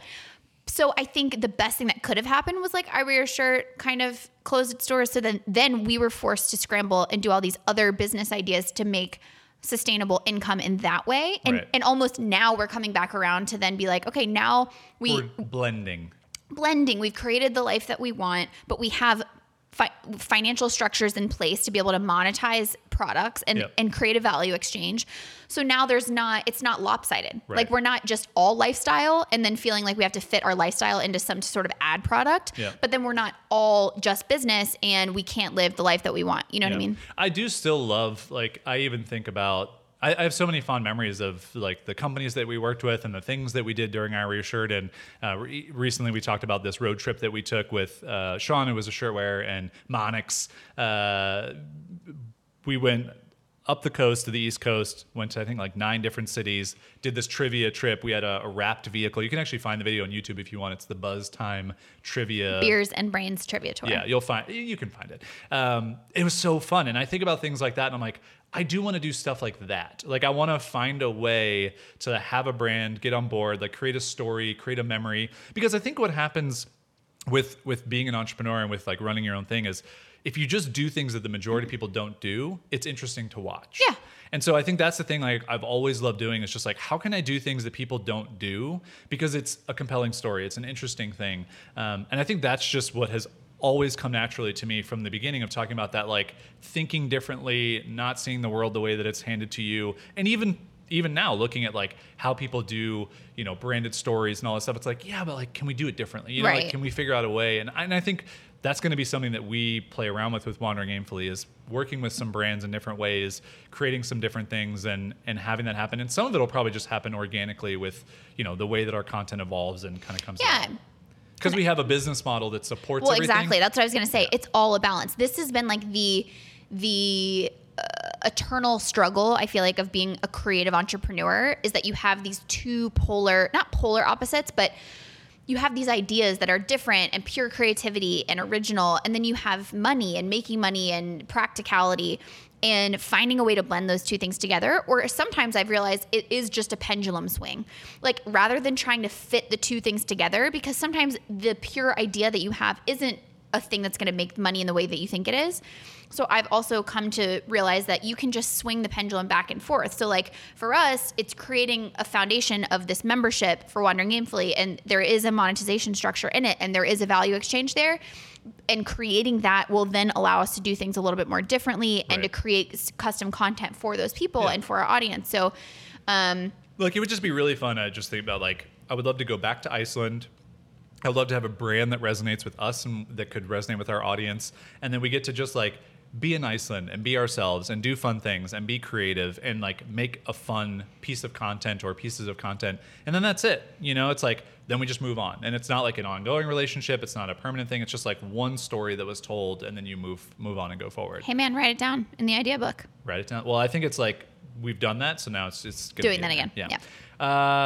Okay. Anything else? Those are the origins. Origin story we want to talk about? I think that's good. I think that's good. I hope that, I mean, the intention behind this episode was just, especially people who are longtime kind of in the community can get a little bit more context of things and, you know, memories. And if they've been here for a long time, they can be a part of that. But then also if you're new and you just have no idea what has led us to here, that has given you a better picture. Yep. I think we dove into a couple things that we've touched on before, but we went a little bit deeper in this episode. So I hope that is helpful. Just hoping that this was like a get to know us and get to know who we are, and hopefully it resonates. And maybe you have some Saved by the Bell summer series memories that you got to explore during this. That's really, I mean, if that's all you walk away with, then that's it. We did our jobs. Let's finish this up with the segment we like to call Woogtafee.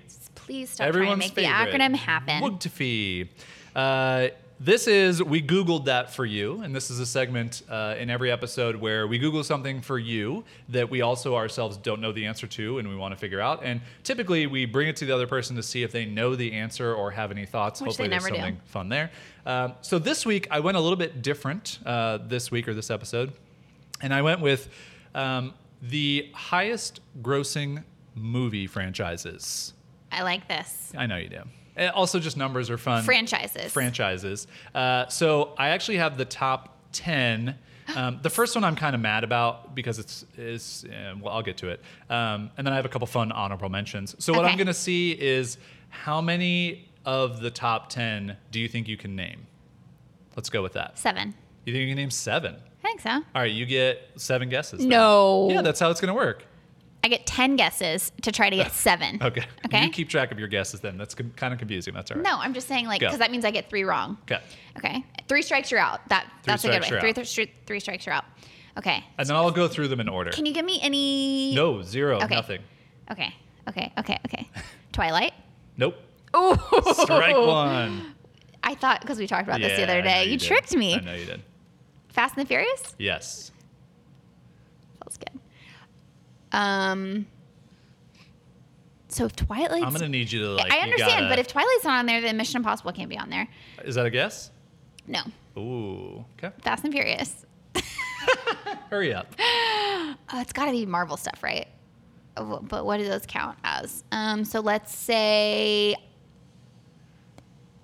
Iron Man? Okay, I'm going to give you Marvel because Marvel is the number 1 grossing. They counted it as they 1? Counted as 1, not like Thor. I know, that's why I was bitter about the number 1. Okay, so Marvel is 1. So, yeah. Okay. The Batman franchise? Yes. That's 3. God, franchises. Harry Potter. Yeah. Duh. People out there are like, Harry Potter, say it. Say it. Hunger Games? No. Strike 2. I know, dangerous. Stakes are high. Stakes are so high. Okay. I just love that people listening to this, car, treadmill, wherever you are, they're so frustrated because they have like five so other many. guesses. Yeah. Okay. Franchise movies. I'm trying to think in my head where I'm like, another one of those? Mission Impossible. No, strike three. You're out. All right, let's start at number one, Marvel Universe. Yes. $15 billion. Wow. Yeah. So they lump pretty quite a much bit. everything in there except for Spider-Man, which is weird. I'll get to that in a minute. So number two, Star Wars, $8.9 billion. God, people hate me right now. They hate me mad, right now. real mad. Okay, Star Wars. Number three, Harry Potter, $8.5 billion. Billy. Number four, this was surprising to me, What? but then also not surprising when I thought about how many of them there are. James Bond, $7 billion. Okay, but we haven't had one of those in a long time. I know. Lord of the Rings, Oh, $5.8 billion. I am so mad at myself. Yeah. Fast and the Furious, Dead Middle, $5.1 billion. X-Men, $5 billion. Yeah. Spider-Man. See, that's the interesting one. That is a part of the Marvel Universe, but kind of not. It's kind of weird. It is kind of I think weird. Sony or And someone also, owned it. do you include like Tobey Maguire Spider-Man with Andrew Garfield Spider-Man? Yeah, you include the entire universe of those movies. This is the franchise. $4.8 billion for Spider-Man. Good job. Okay. Batman, $4.5 billion, as you said. And last in the top 10, pretty much like it was like a couple million behind Batman, Pirates of the Caribbean. Oh, wow. $4.5 billion. They also included, or they didn't include in this list, I think I got this from Mental Floss in case you want to check my thing, is the ride itself has made so far almost $1 billion, the Pirates of the Caribbean. How do you say the ride rides and itself? things. It's a part of the park. Yeah, I don't know. All right, honorable mention. I have 3 honorable mentions for you. Hunger Games? No. Oh. Twilight Yes. has made $3.5 billion. It's a lot, not including book sales. Billion dollars in the box It's a office. lot of $1 billion. These are worldwide numbers. by the way, For I hope Kristen everybody- Stewart's lip biting. I told you this before. Do you remember how much the Die Hard franchise has made? No. $1.5 billion. Guys, Yippee-ki-yay. fun fact about me, had never seen Die Hard until like weeks well, ago. That's not true. We actually watched the newer ones. You'd seen 4 and 5. You haven't seen 1 through 3, which I don't is count funny. those. Yeah. But I just saw the old ones and I love They're those so good. movies. They're so good. All right, and here is your fun last question of the show. Yeah. First part of it's a 2-parter. Okay. How many films has Adam Sandler made to date? Wow. Been starred in or made? Oh, I don't know the answer. Okay. I so, think both. fine. How many movies? Yeah. 53. I think it's starred in then. I think it's starred So in. Sorry. lower. Yeah. 33. Close, 29. Ooh, so close. And what do you think the gross of all those movies is worldwide? This is just Adam Sandler movies that he's been in. Of those 33 movies? 29 was the right Of answer. 33 29 was what you movies? said. $750 million. $2.9 billion. Okay. $1 billion of that was Click. No, I'm just kidding. I really like Click. Terrible It makes movie. me sad. Terrible movie. What All right, about Spanglish? we Googled Okay. that for you. We hope you enjoyed learning the top grossing movie franchises. That's a fun one. I thought it was a fun one. That's going to Money inform. stuff is always That's fun. going to inform my next one of like trivia. It's going to be Yeah. less like, hey, where did this come from? Whatever. Thanks as always for listening to another episode or watching if you're on YouTube. By the way, we do a fun thing. If you want to leave a review on iTunes, it's how you can support the show so more other people find it. We don't have sponsors on the show right now, so we would love your support in that way because we got to make some monies, and more reviews on iTunes means other stuff? I don't know. Leave a review and send us an email with a screenshot with your address in that email to hello@wanderingaimfully.com, and we will Review your review. via a postcard We will send you a postcard. We will write a review of your review, on a postcard, send it to and you we in will the mail. assign a star value. Yeah. I'm not saying that it will be the exact amount of star value that you give us. Right. Well, it just depends on what they're reviewed. Like someone could leave a 5-star review because we're a 5-star review only family. Thank you. And it could just be really thoughtful, and then we have to write a really thoughtful one Yeah. better. And then maybe we wrote a 6-star review for their review. I don't know. It's crazy. We're just adding stars. So leave a review, send an email with a screenshot of it, send us your mailing address. We'll write a review on a postcard. It's super weird. It's super silly, but hey, why not? It's fun. That's us. It's different. And then, yeah, we'll hopefully see you on the socials. Subscribe on YouTube if you're watching on YouTube, and That's wherever it. you're listening. That's all. We'll see you next time. Bye. Bye.